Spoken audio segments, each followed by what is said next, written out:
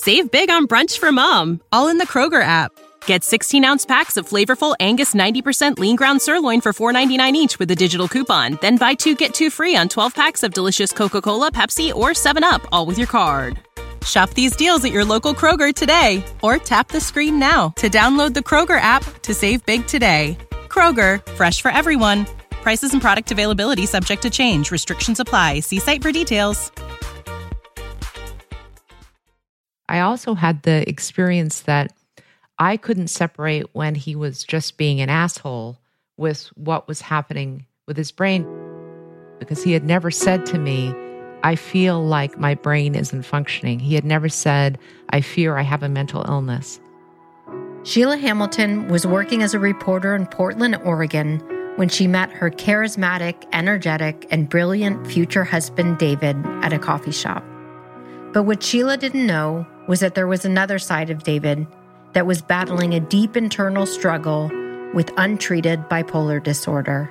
And after many years, as his illness progressed, David's psychological pain worsened and became unbearable for him.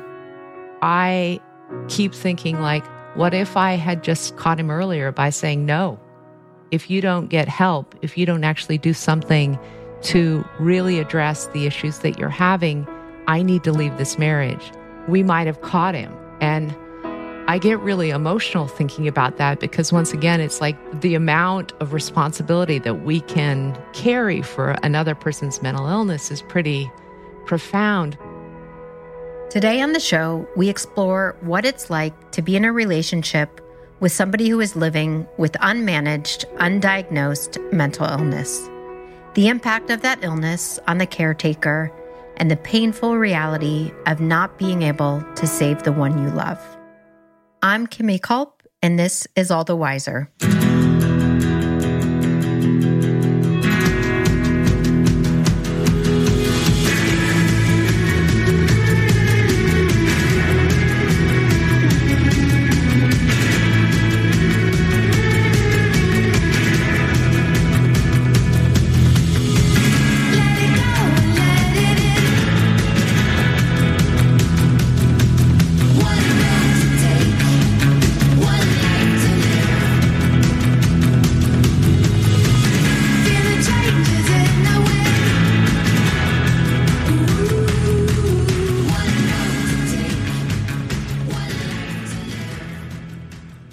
Welcome to All the Wiser podcast, where we share jaw-dropping stories of extreme adversity and the inspiring wisdom that comes on the other side of pain.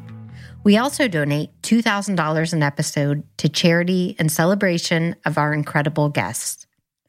Before we get started, I want to thank everyone who donated to our Maya's Way fundraiser. We have been blown away by the generosity of Maya's friends, family, and our All the Wiser listeners. The money raised for Maya's Way will make a huge difference to other women under the age of 40 who are struggling with cancer, as Maya did. If you'd like to donate, you can find the link in our bio on Instagram at All the Wiser Podcast. And thanks again for everyone who has donated. Now on to today's episode. And just a heads up to our listeners, we will be discussing suicide and mental illness today. So if this subject feels too sensitive or raw, you may wish to skip this episode. One of the many things I loved about this conversation with Sheila is her wonderful ability to paint a clear and descriptive picture of her life with David and all the signposts she encountered as her husband descended into mental illness. As someone who cares deeply about having brave and honest conversations about mental health and bipolar disorder, this episode is important to me. We talk about the notion of what it means to be a caretaker and love someone who is mentally ill, the struggle to separate the person from the illness, and the power of hope, and how important that message can be to carry someone who is in a place of suffering and darkness. And finally, we talk about just how common these conditions are and how better off we would all be as a society if we could talk more openly about them. And now, my interview with the wise and wonderful Sheila Hamilton.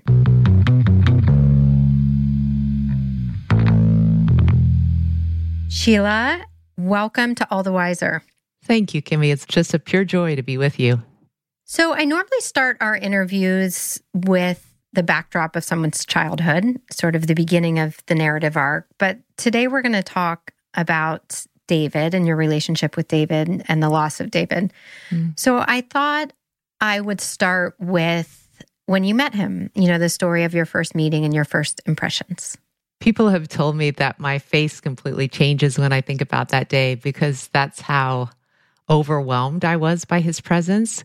I was a reporter for the ABC affiliate here in Portland, Oregon, and I was on a break and I walked into a coffee shop and was ordering a cappuccino when this guy came through the door, and it was almost like the spring wind blew him in. Kimmy, he was so magnetic and so charismatic. I think every woman's head in that coffee shop turned toward him. He had like 6 rolled up plans under his arm, and he was juggling a coffee cup because he always recycled his coffee cup. He never asked for a new one under his chin. And I was like, who is this man? He had so much energy and an electricity about him that I was just like, I have to find out more about this guy. And so as he was ordering his coffee, I said, I see that you're a builder and I really would love to have a deck built at my house. I didn't need a deck, but I totally wanted to meet him. And he kind of like was, disheveled and a little, just like grabbing for a card or something. And he ended up barely finishing the deck, but that was the beginning of our life together. And he was so deep. He was such an interesting man. He had capacity like no other individual I'd ever met in my life before. He spoke 3 languages. He read 3 books a week. He raised chickens. He knew everything about mushrooms. He loved to ski. He'd been all over the world traveling for most of his life. He actually was one of the most evolved human beings that I'd ever known. When do you make the decision to build a life together? And, I always think, with marriage that there is a shared vision, right? Of what your future is going to look like as you begin your life together. So I'm curious about that time and the life you envisioned together as you got married in those early years of marriage. Well, when I met him, I was already nearing my mid-30s. And so like a lot of women, I was already thinking about children.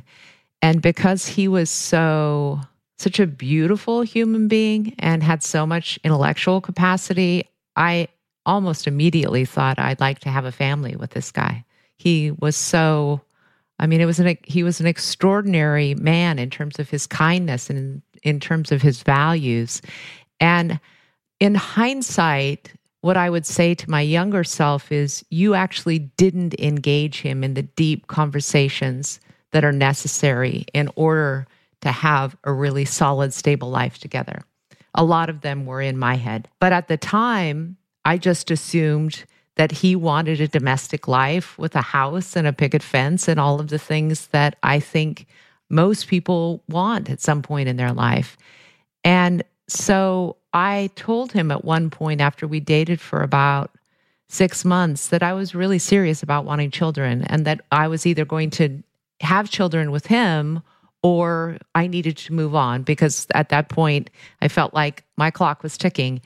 And I think at that point he was just sort of like, sure. I really don't believe that he had seriously ever considered marriage. I think if I could really be honest, that in his mind, he probably knew something was really wrong with him and that the confines of a domestic union would probably kill him.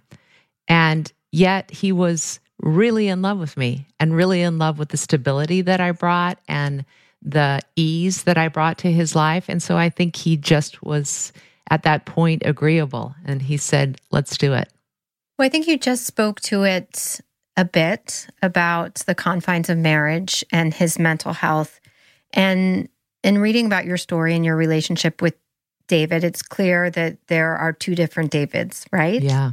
So if you can juxtapose, you're now married, who are the different Davids and how do they show up for you or not show up for you? It's such a terrific question because, for me, it was almost shocking and in some ways horrifying to see the other David, the person that I hadn't fallen in love with. There was one day when we were planning a lunch and he came to pick me up at the television station.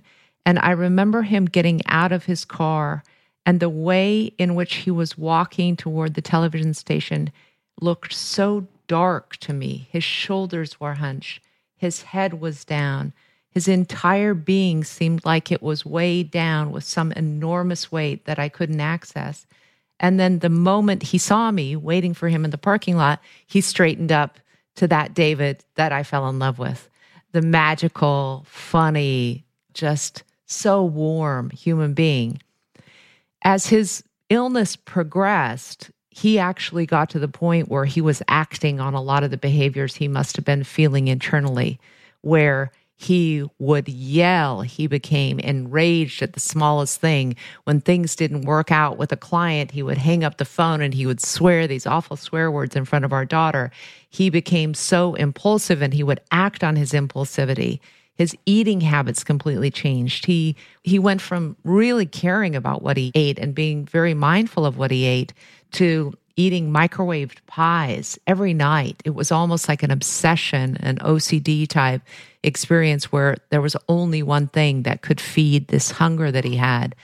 I ended up finding out about several affairs because his sexual proclivity had just gone, out of control. He didn't ever have the kind of irrational spending thing, but almost every side of the swing toward mania he was experiencing in those latter months of his life.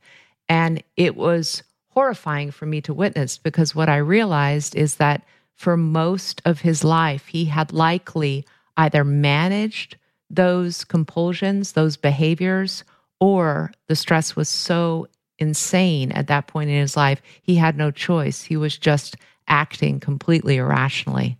And I think this is something we're going to talk about later, about the misconceptions of, and I believe this is shifting, but how the perception of what it, quote unquote, looks like to be mentally ill, right? Yeah. For so long, it was the homeless person on the street. But I think it's important that you paint a picture of, we talk about these two different Davids, but about how the external world is experiencing your family, the snapshot of your family, your career, his career, your daughter, versus the reality of the walls of your home and what you're witnessing.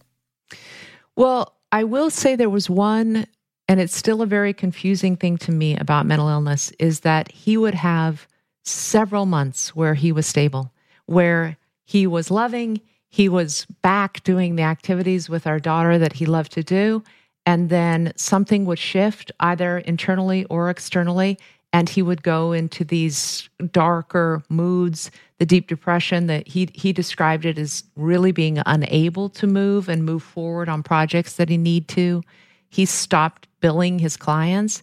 To the outside world, I'm still going to work. I'm the #1 radio host in Portland, Oregon. I'm hosting events. We're showing up together at parties, even though at those parties he would always excuse himself and go off in a corner and read.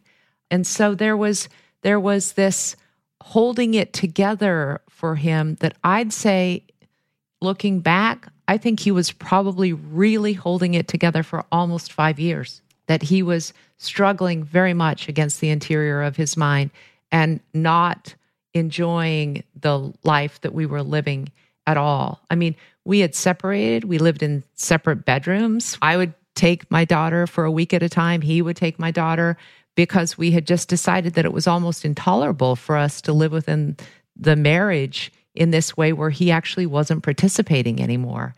And then all of a sudden he would say, I really want to be married. I really want to work on this. Come back upstairs. Let's try it. And we would do that in and out of the marriage so many times. It was just maddening. But I had this experience that was really at my core, Kimmy, which was, I want my daughter to be raised by a father. I want a father to love her, to show her what it means to have masculinity in her life. I want a male figure loving her. And so I just stayed. Your daughter, Sophie, what kind of father was he to Sophie? He was consistently, I don't know what this says about bipolar. He was consistently beautiful. He was consistently patient. He was always just completely lighting up when he saw her. And it was only probably in the last 6 weeks of his life where the quality of his brain was so spent that he couldn't even really recognize that he was yelling around her and yelling at her and really had lost that loving touch that he was so known for.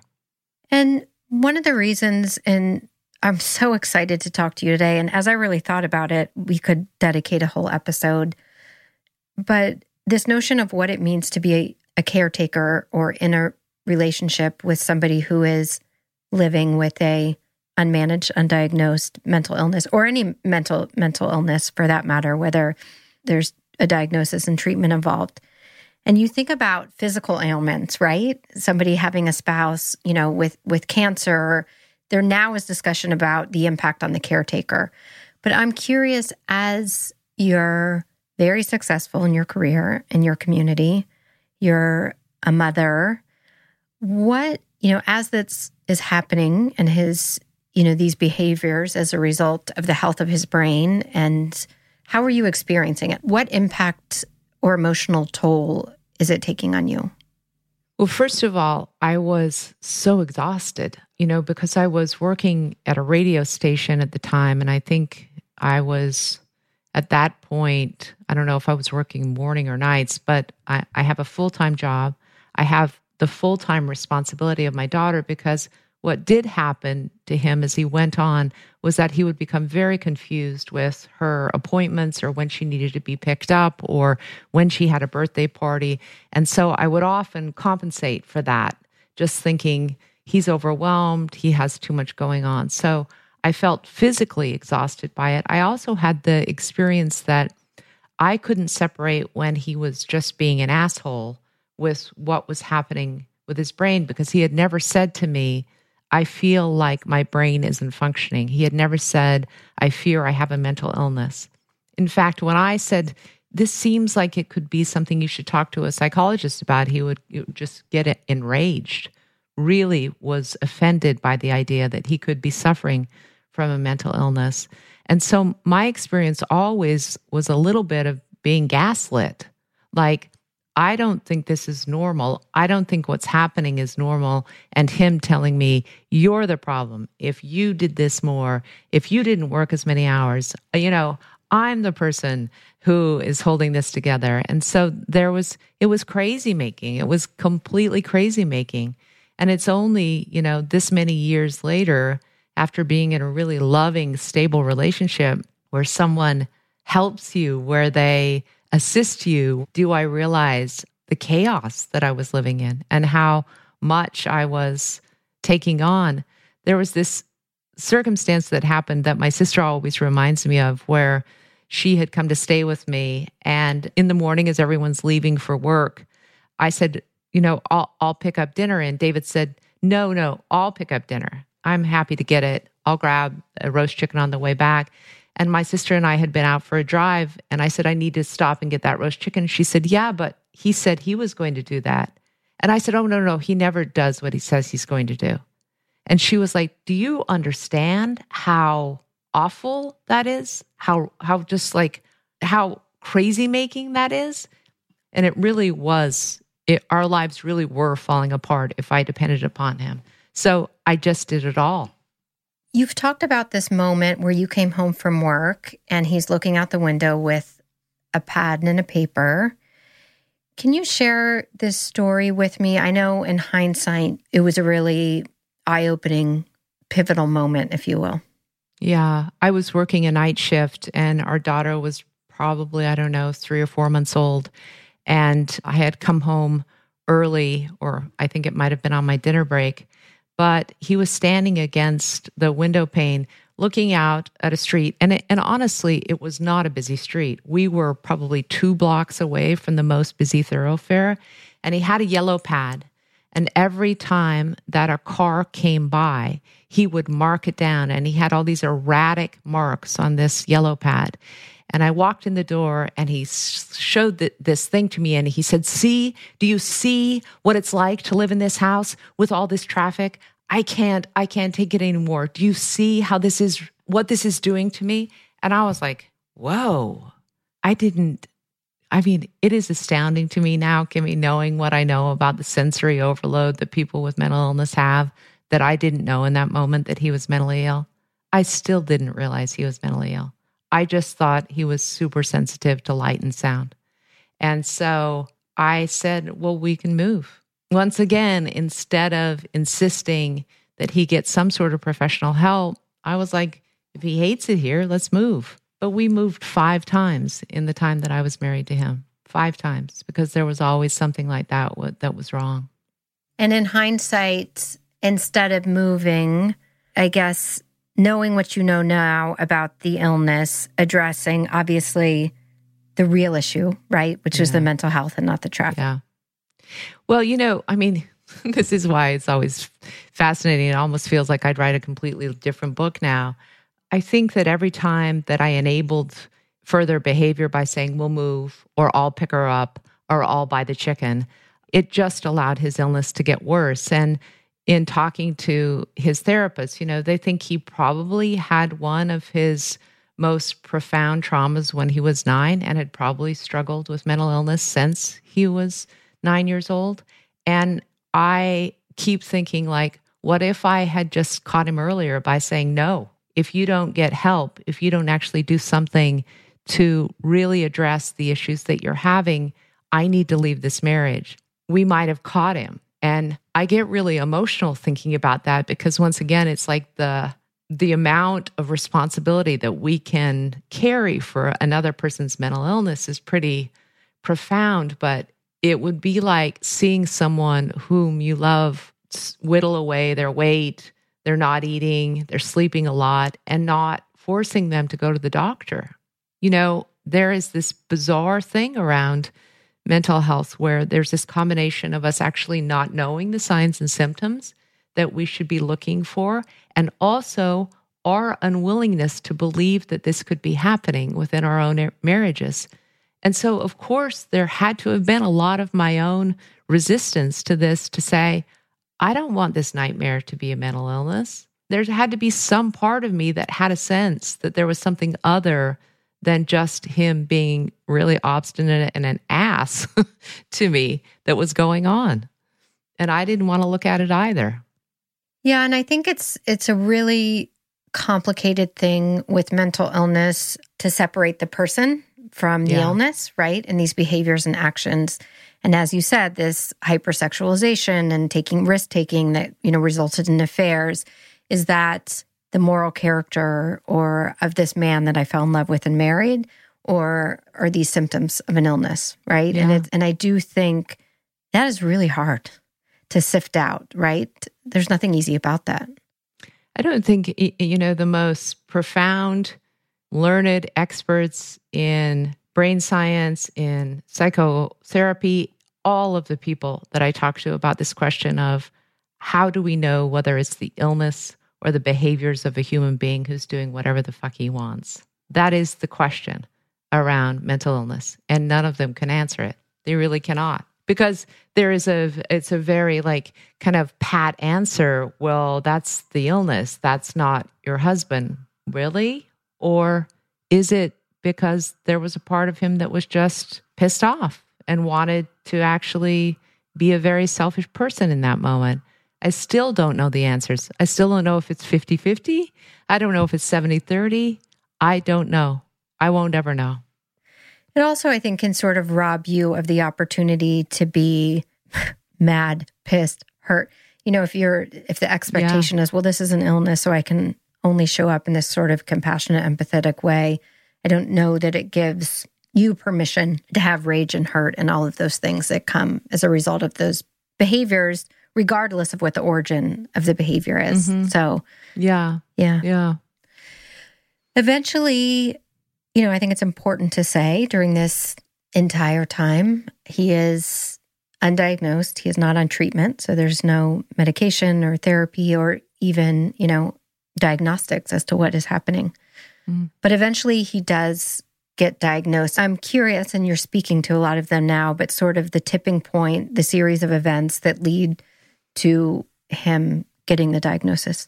I think one of the tipping points for me, and just knowing that my marriage had ended, was that our daughter was at this really beautiful Montessori, and we had this community of people around her who just adored her. And she was really, really good at art. And the art teacher had taken a huge interest in her and had asked her to stay after school for individualized art lessons. And I kind of felt like that world was a buffer for she and I, that it wasn't going to be sullied by whatever behavior David was bringing into it. And I got a phone call from the school administrator that said that he had asked her art teacher out. And I was so upset that it really just pushed me to the point where I knew that I needed to separate or divorce. And I told him one day when he was coming up the stairs, again, an hour late to take her to a birthday party, and I needed to be kicking off a big concert in the public square in Portland, and I was already late. I told him that I was leaving him, and he collapsed. He fell to the floor, completely unconscious. We went by ambulance to the hospital. We spent 3 days in the hospital with every single imaginable test run. And we walked out of there without a diagnosis, without any idea why he had collapsed. And only now do I realize that the admitting physician actually suspected it was bipolar disorder and didn't say a word to me. I know one of the doctors had said he carried off one of the biggest psychological frauds he had ever witnessed. Can you explain that statement, what that means, why, the origin of that observation, and when he does, ultimately, you do get the answer that, it sounds like that one doctor knew but did not communicate or share, sadly. Yeah, I think, once again, in the same way that David turned on this unbelievable charisma in that coffee shop, he was able, when under the questioning of a physician, to turn on his intellect and his charisma and answer all the right questions. And he obviously knew something about Oregon law, which was that he shouldn't say he's at a risk to himself or others, because in Oregon, you can't be committed unless you are at a risk to yourself or others. He knew enough about how to answer those types of questions. And even when he made his first attempt, he did the same thing, which was, I know what to say, and I got out of that. I've always been really good at taking tests. There was a little bit of arrogance in his refusal both to admit the path that he was going down and also his arrogance in thinking, and I actually have outsmarted these doctors. So you've mentioned the first attempt at ending his life. I know there's a second attempt that finally leads to a diagnosis and some clarity around what this is. Can you share with me that time and those series of events? Yeah, the first time and I do want to just preface this by saying one of the ways that David attempted to deal with the worsening quality of his mind was by talking to a physician friend and saying, I need some help sleeping. And the physician gave him antidepressants, which really put him into a terrible state. He was rapid cycling. He was unable to sleep for almost 14 days. I think he lost 18 pounds over the course of several weeks. And that was when his first attempt happened, was when he was in that sort of manic point. He said, I just knew that I wanted to end this feeling. And he very haphazardly tried to saw his wrist. And it was definitely sort of that suicidal curiosity, I think. They wouldn't admit him then, which just completely floored me. But the second time, he went to his girlfriend's property up in Mount Hood, and he had a gun. He shot off the gun several times. He put his head in her gas oven and attempted to try to start the gas oven. The neighbors were the people, I think, that called the police, and that's when they committed him. His original diagnosis was depression, And then when another psychiatrist actually did his psychological history, they saw that it was bipolar 2, which made much more sense to me, that he had operated at this level that was a little hypomanic most of his life, a lot of irritability, and it was only when he'd had that super, super deep depression after the death of his dad that we began to see the real extent of just how sick he was. And so after he was diagnosed with bipolar, they tried probably 13 different medications. I mean, the amount of different mood stabilizers and SSRIs, and they rolled out the entire truck on him, but he never responded well. He had hepatitis from traveling the world in Africa, and his liver didn't process psychopharmaceuticals very well. And I think that's part of the reason nothing really worked for him, but he just grew more and more despondent in psychiatric care. And I'd also just say, Kimmy, that they didn't at that time really believe in kind of hope for recovery for a person with as serious a bipolar presentation as his. And they kind of told him that his illness was only going to get worse, that he would probably be better off if he didn't continue to have custody of Sophie because, raising kids is awfully stressful, that he should quit his job. And I think if there was any kind of hope left in David, he ended up losing it in, that 6 weeks that he was in inpatient care. Yeah, when you and I first spoke, you brought that up, and that, was one of the questions I had, and I'm glad that you brought it up on your own, this role of hope in the loss of his life, and that had there been a different narrative, had he been provided the gift of hope, that, the doctors looked at him and said, we have hope for your future, we have hope for your health, and we're going to find the right solutions, that perhaps it would have been a different experience for him and a different outcome for him. And I think that's a really important message for anybody who's suffering, about the power of hope. And the other thing that you said, which we don't have to go into, but it's a really important point about how truly deadly and dangerous antidepressants are for somebody who has bipolar disorder. And there could be a very generalized assumption, well, if they're depressed, they should be on antidepressants. And can you briefly explain, I know the answer, but I would love for you to explain it, about why that is such a risky endeavor? Yeah, I mean, it's interesting now. There's an organization formed of people who've lost their loved ones to suicide after they were put on antidepressants, and it was likely they also had bipolar past and were just put on the wrong thing. It puts people into this state of akathisia, which is, he described it as Dante's ninth circle of hell. He felt skin crawling. He was agitated. He moved in a way that was jerky and not at all fluid. He stopped sleeping. At one point, it was almost like I was, a figure in One Flew Over the Cuckoo's Nest, where he would go between laughing to falling down on his knees and crying. He never really got out of that state until they subdued him so heavily with sedatives that he was just like a big log, It is because of the unique biochemistry of people with bipolar disorder that antidepressants are not just dangerous, they're deadly. They're completely deadly. And I think there should be a black box warning on them, that if you ever suspected a history of bipolar, do not take them until somebody's taken a psychological background. I think 4 out of every 6 medications that are written by a nurse practitioner or a physician who has never done any kind of extensive psychological background check on the person. And so, it's like we're playing Russian roulette with people's lives.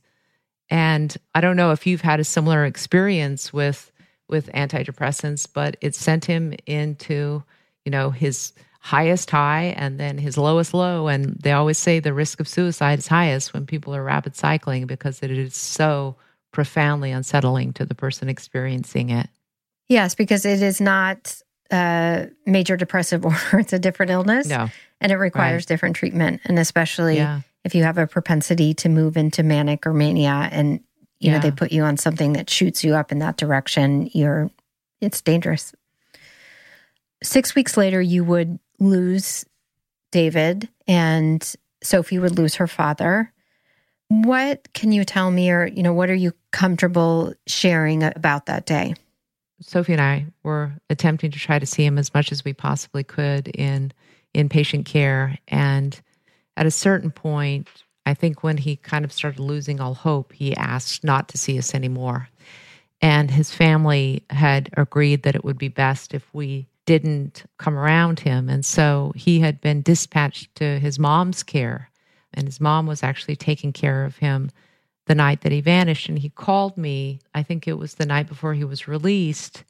And he said to me, I just want to thank you. I want to thank you for being Sophie's mom and giving me this beautiful daughter. And there's a place for you in heaven. And it was such a tender, unbelievably present conversation. I thought it was odd. But I just said, it's going to be okay. And we're going to get you back on your feet. And I think you're going to be just fine. And work will be there. And he just said, I just want you to hear these words. I just want you to hear these words. Thank you. And the next morning, I went over to the house where he was supposed to be staying to kind of help him get up and see whether or not there was something that we could do, because Sophie was going to come over later in the day. And I woke up his mother, and she had overslept, and he was gone. And we noticed that the keys to the truck were also gone. And I don't know how the woman he was staying with at that time got my number or managed to find me, but she told me that she'd seen his car outside her house up in the Columbia Gorge. And so we immediately drove up there, and I met this woman, who was like just a complete foreign figure to me, who told me that she had seen in his car that there was, a bottle of vodka and there was some belongings, and that she feared that he was dead. And for nearly, I don't know, it was, so that was like the end of October, early November. They didn't find his body until December 15th. He was missing. It was a horrible winter storm that year. And they had grid searches every single day, assuming that that's probably what had happened to him, is that he died by suicide. But the Columbia River Gorge is one of the most beautiful, wild places in the world. And at a certain point, the snow was too much for the searchers to continue. And so they ended up calling it off. And we were living in this state of complete and horrible limbo. I mean, we did not know for sure what had happened to him. And I knew in my heart of hearts that he died by suicide. I knew it. I don't know, I had a knowing. And so I think it was December 15th. Sophie and I had invited some friends over for dinner, and we were sitting around a fire, and, everybody else was getting ready for Christmas, and we'd done nothing, and the phone rang, and this sheriff told me that they'd found his body. And the sheriff was so kind, and he was so present when he said, I need you to know that he looked like he was at peace. He said, we find so many people up here who cannot take their lives anymore, and they come to this place because it's desolate, but he was under a tree, and he was looking out at a beautiful river, and he really did look like he was at peace. And I just, I went back into the room, and I had prepared myself. I'd done a lot of research about what you should do with children when you suspect suicide or a suicide has happened. And what they had always advised was tell them the truth. And so I pulled Sophie in, and I held her cheeks between my hands, and I said, we agreed that it was going to be better one way or the other if we knew what had happened to Daddy, right? And she said, yes. And I said, he's dead, sweetheart. And, Sophie always has like immediate access to her emotions. She is so extraordinary that way. And she just let out this grieving wail that was just, it still just pierces my memory, because it was so profound how a child could know so much about what that meant for her life and what that meant for her for her entire future right in that moment. And I think that's the day, Kimmy, where I was just like, I'm in the wrong business. I'm doing the wrong thing. I have, spent my life focusing on hard news and other people's troubles. And here I completely just missed the story of my husband's unfolding mental illness. And I felt so much guilt and so much shame and so much just complete regret. And how old is Sophie at this time? She was 9. You have me crying too over here, by the way. Oh. When someone loses someone by suicide, and you just spoke to this, a very specific type of grief, the layers of trauma, can you explain and articulate how complex that grief and loss are for people who lose the people they love to suicide? There's so much of it that's self-inflicted, Kimmy, and then there's actually an awful lot of it that's inflicted by our society's response to suicide, because people don't see it as the public health crisis that they is. They see it as like a selfish person who did a selfish act, who did something unspeakable and brought incredible shame upon his family. And I was so offended by people's reaction to our trauma, my daughter's loss of the man she will always love the most in her life. And, I've often talked about how when you lose someone to a heart attack or cancer, immediately there's all of these, casseroles and people doing food chains and all of the notes and flowers. And when someone dies by suicide, there is this big void. People actually don't know what to say, so they don't say anything at all.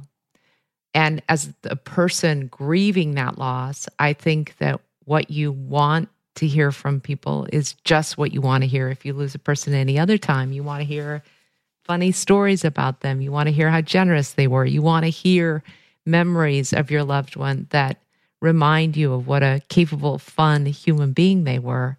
And because of the act, which people believe is a willing act, not one that is, the kind of madness that we now know is overtaking his mind, you miss out on that. And all of the, which you talk about, the what ifs and the going back in time, and which, is that self-inflicted piece, as you shared.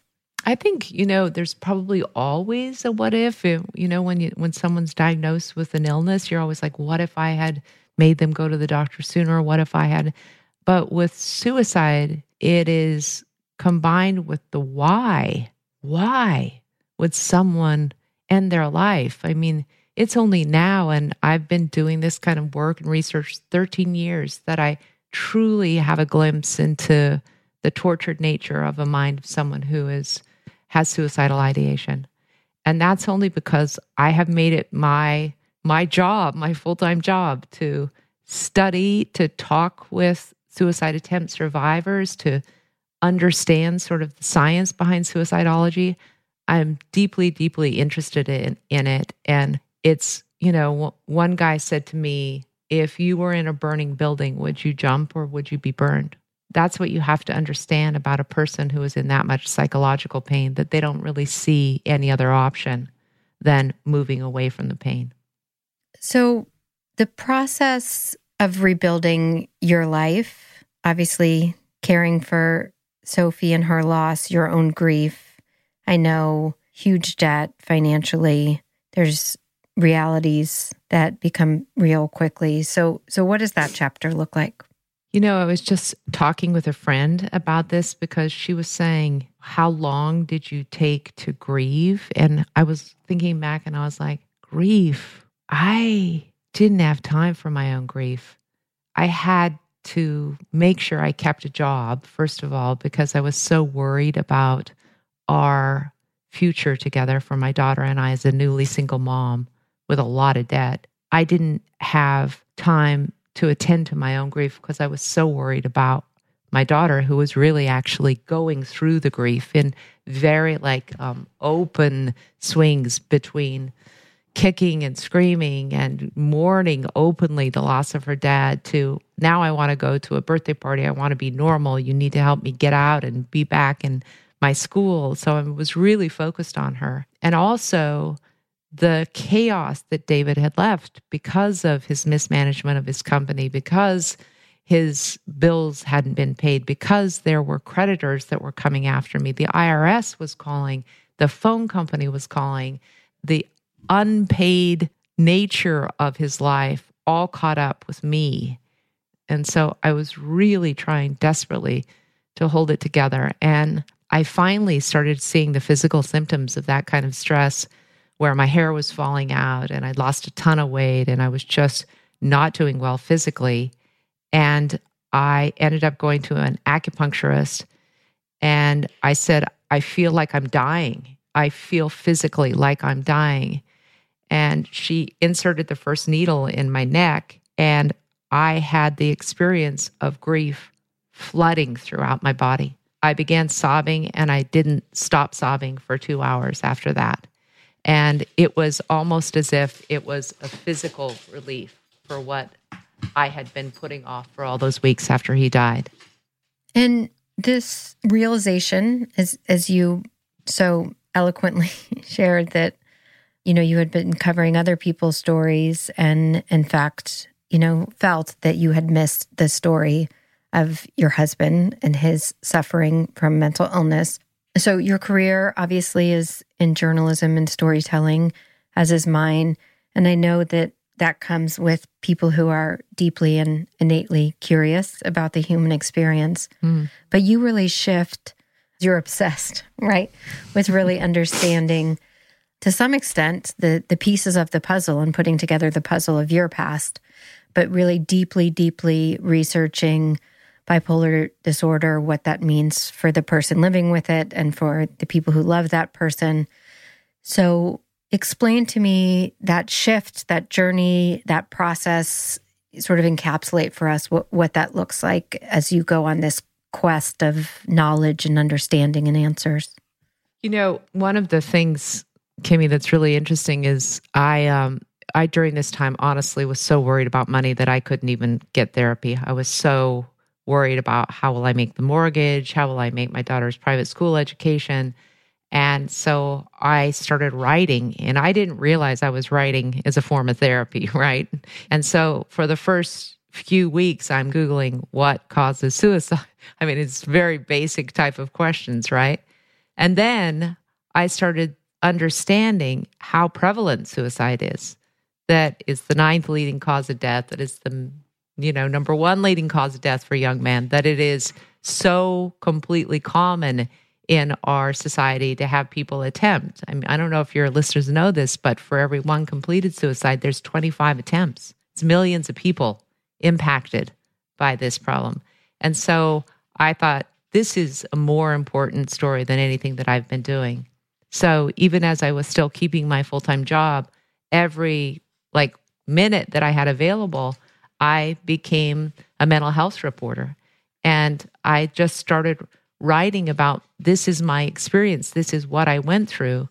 This is how it happened for us. But here is the experience for millions of Americans who don't have access to this information. Here's what you should know about common signs and symptoms of bipolar disorder, of depression.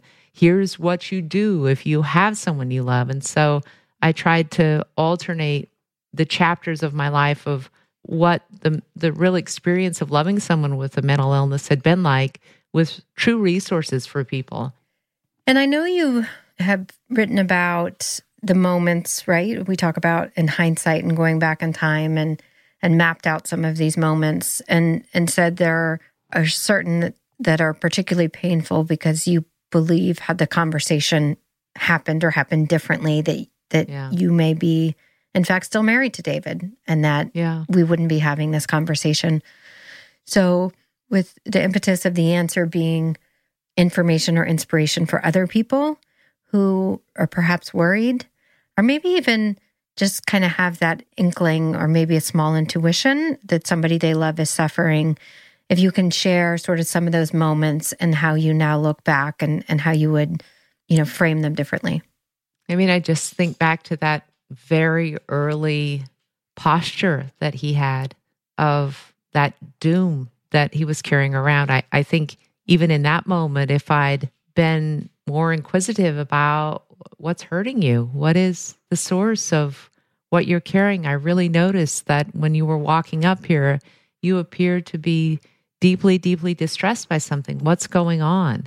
And, I can replay 11 of those instances, Kimmy, in the early times that we were dating where, why didn't I ask? Why didn't I push? But I would only just say to people, if you have a hunch, if you have a concern, follow it, obsess it, make sure that you don't dismiss it because they tell you they're all right. Yeah, and I think we touched on it earlier, but this casting of mental health and what our perceptions of what it means to be somebody with a mental illness. And for so long, you wrote, the connotation is homeless or, rocking back and forth. I always thought, part of my shame and fear around bipolar, every time I watched Homeland, I was really triggered because of the role of Carrie. And I just thought, well, if I share it, people will think I'm like Carrie on Homeland. And that isn't how I am, and I was afraid that I would be aligned with the portrayals. And I do think it's important. David was a successful businessman. He was married. He had, a beautiful family, a successful wife, a young daughter. And I think that's shifting now. But if you can speak to that, statistically, so hopefully you and I together can help break that down, break down that stigma, that shame, and that casting that results in shame and secrecy. I've always said that if every person who actually had a diagnosis of bipolar disorder came out and actually was honest about their diagnosis and how they're managing it, we would see half of corporate America.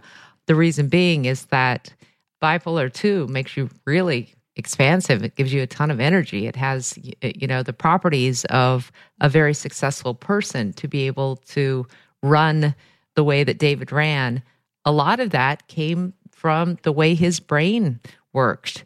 And I just recently spoke to a very successful consultant. She's 53. She works for the biggest brands in the world. And she said, I have decided to tell my story about living with bipolar disorder because of the very thing you mentioned. She's tired of the portrayal of bipolar disorder being the person with their head in their hands.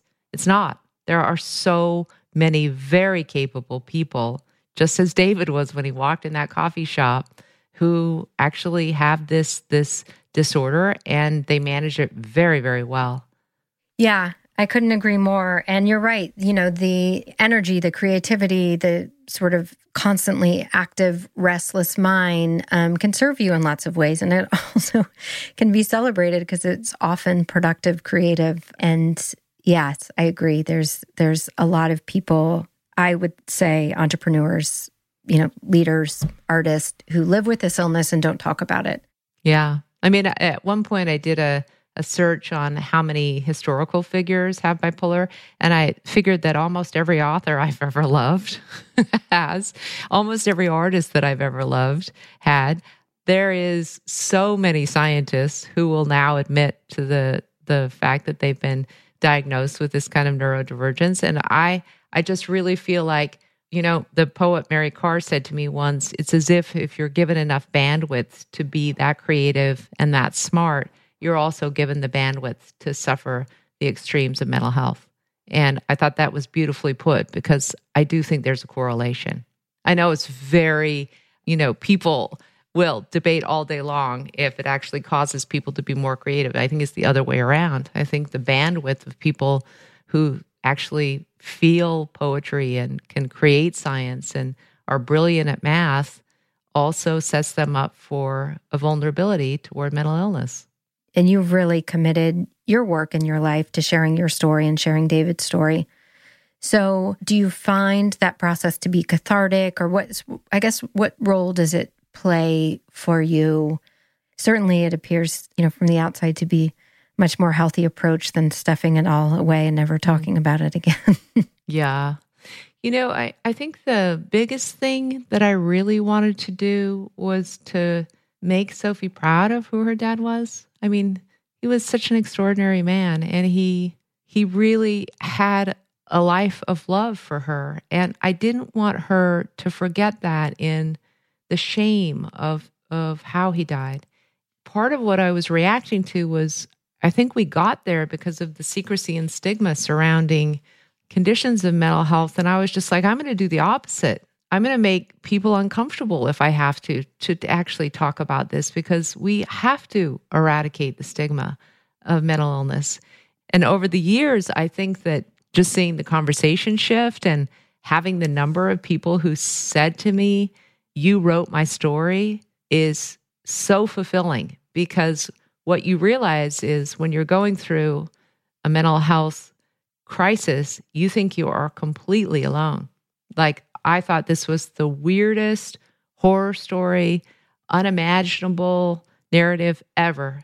And I heard from hundreds of families who said the exact same thing happened to us. Different town, different person, but the story was very similar to people, and it provided them comfort. And so, I have taken on kind of different parts of sharing the story, becoming really, as Sophie says, obsessed about mental health and how we actually prevent serious mental illness.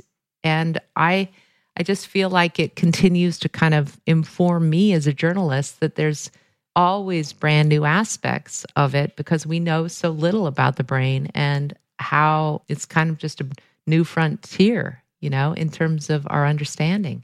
You do so openly and eloquently and honestly share your story. Is there one question that people are most curious about, or is there one question that sort of consistently comes up? I think a lot of people want to know how Sophie is, and if the death of her father impacted her in a way that was so detrimental that her own mental health was lacking. And I would just say, I think that maybe my decision to deal with this very openly and to have a way for us all to always discuss it hopefully helped in that. But she hasn't focused on it. I mean, it was interesting to me that it was kind of like, that's really nice for you to do, Mom. I'm not that interested in mental health. I want to have my life. I want to, do my sports. I want to become she's a wonderful singer-songwriter. She has incredible intellectual capacity, just like her dad. She is one of the kindest human beings I've ever met in her life, but she does not focus on her dad's death. I think she has such a really profound way of honoring the life that he lived and his choice, which was really interesting to me, that she said, he envisioned for himself a life under a bridge and seriously mentally ill. And if you also believe that and you had such extreme pain in your brain, I can understand making that choice. She actually has evolved past me in terms of her understanding around what her dad's decision was to end his life. And so I think she's completely acclimated to it. And I have never known Sophie to go through extreme therapy on the issue of her dad's suicide. She hasn't done the kind of reading or deep sort of trying to understand bipolar disorder. She is living in the here and now. She lives for the life that she has right now, which is like, I think probably the greatest legacy that any person could ever leave for his daughter. And that was when her dad was the most healthy, was the way he lived so presently and so profoundly in the moment. And so she has that wonderful, wonderful quality of just truly being present to the gifts of life. So I hope that answered the question that I think everybody has about how she's doing. Where are you in your life today? I have a partner that I've been with now for the past 4.5 years, and he is this grounding, stable force in my life. I call him basalt because he's like the firmest rock, the most dense, beautiful, calm human being for me. And I feel like because I 3 years ago decided to start moving my interest in mental health into the workplace, that I'm just really positioned quite well, because what we're finding now is that workplaces, because everything kind of, we dropped the doors between home and work and everybody can see into our lives, that these mental health concerns are starting to show up tremendously in the workplace. And a recent Harvard Business Review study of 3,700 workers showed that 89% of people say their mental well-being has really declined during the pandemic.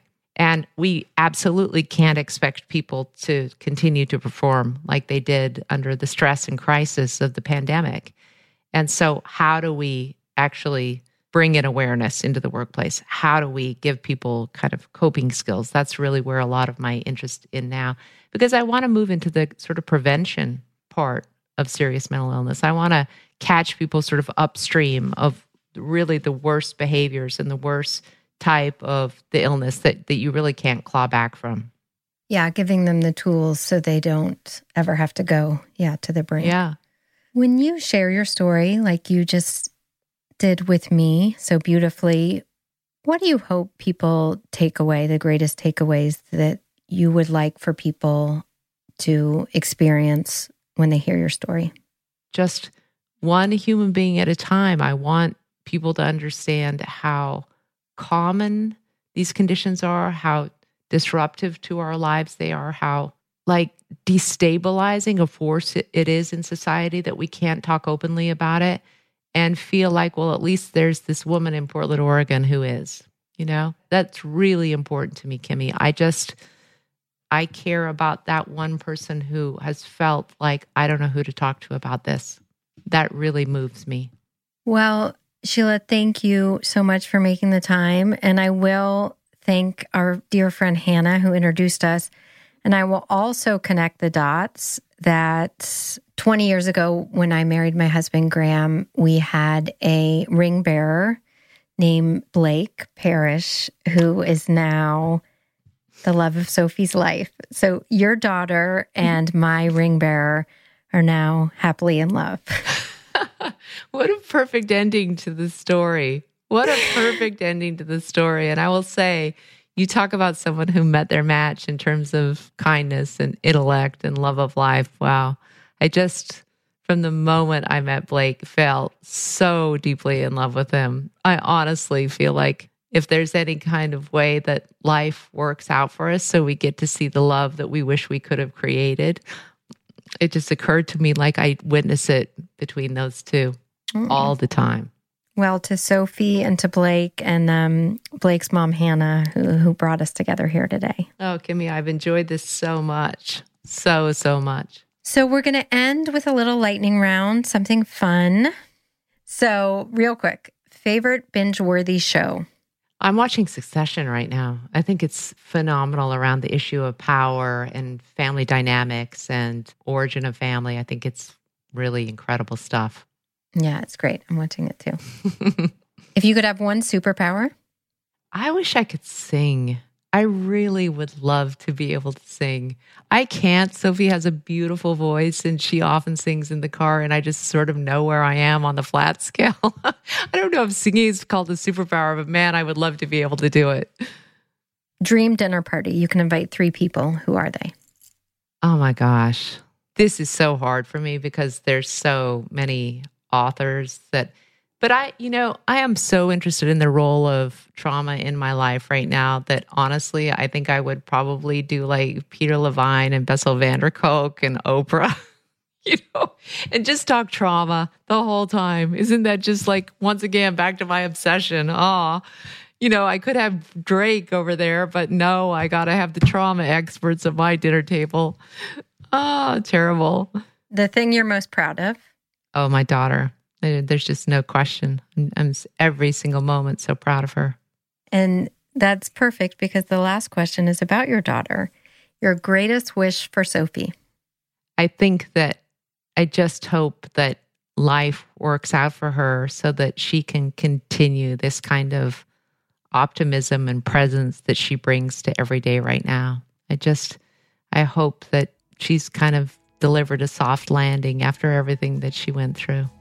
Beautiful. And thank you again. And where can everyone find you? I know you have a podcast. If people want to learn more, read your book, what are the best places they can follow you? I always love it when people buy the book at independent bookstores, but I think it's probably Amazon who has it. All the Things We Never Knew is the title.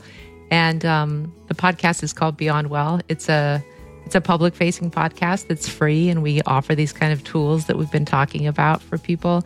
But if you run a company and you're a person who believes, like I do, that we should be talking about mental health in the company, just please reach out to me via any of those links, because we're doing a lot of managerial training now and a lot of real good skill building in companies.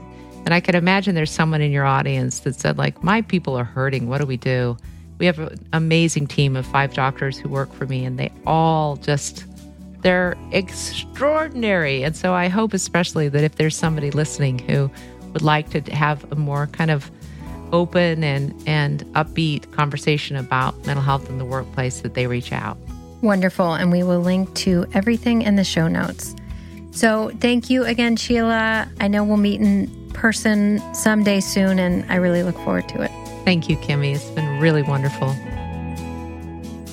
Today's episode with Sheila supports Lines for Life. Lines for Life is a nonprofit based in Oregon working on the front lines of substance abuse and suicide prevention. You can find them at linesforlife.org. Show notes to this episode can be found on our website at allthewiserpodcast.com. And if you don't already, I hope you'll consider following us on Instagram at allthewiserpodcast. Thank you always for listening, and take care of yourself and one another. All the Wiser is produced by Erica Gerard at Podkit Productions. Our sound engineer is Kelly Kramerick, and our associate producer is Tara Daigle.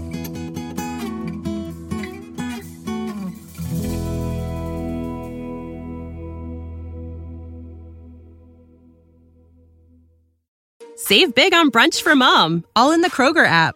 Get 16-ounce packs of flavorful Angus 90% lean ground sirloin for $4.99 each with a digital coupon. Then buy 2, get 2 free on 12 packs of delicious Coca-Cola, Pepsi, or 7-Up, all with your card.